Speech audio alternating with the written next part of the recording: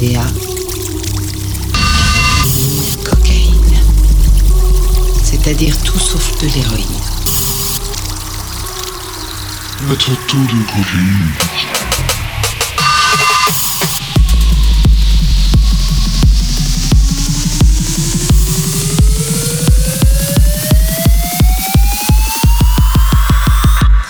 Monsieur Caro.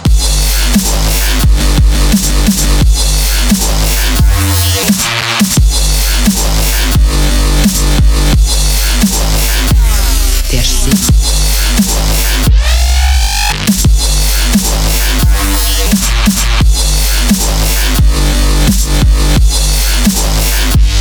MDMA.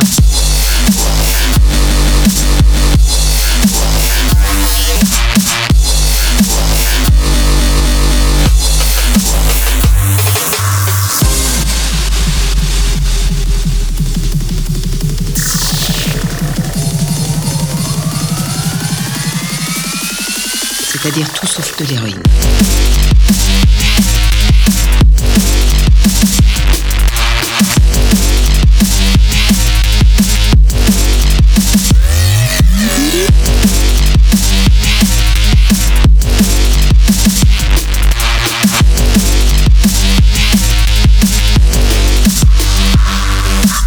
Votre taux de cocaïne est extrêmement élevé, monsieur Caro. Et les recherches sur la composition des pilules sont tout aussi préoccupantes. Dans cette pilule, il y a 100 mg de MDA au lieu de MDMA. Et ce qui m'inquiète le plus...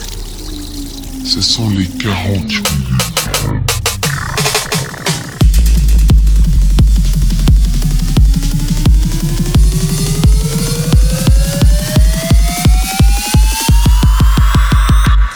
Monsieur Caro.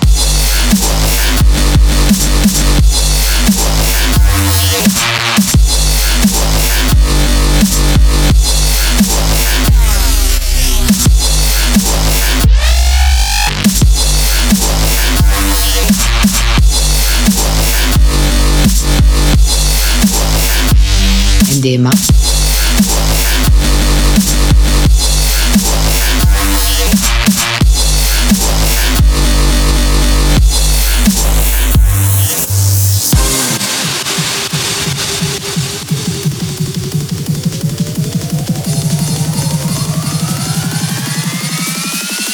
C'est-à-dire tout sauf de l'héroïne.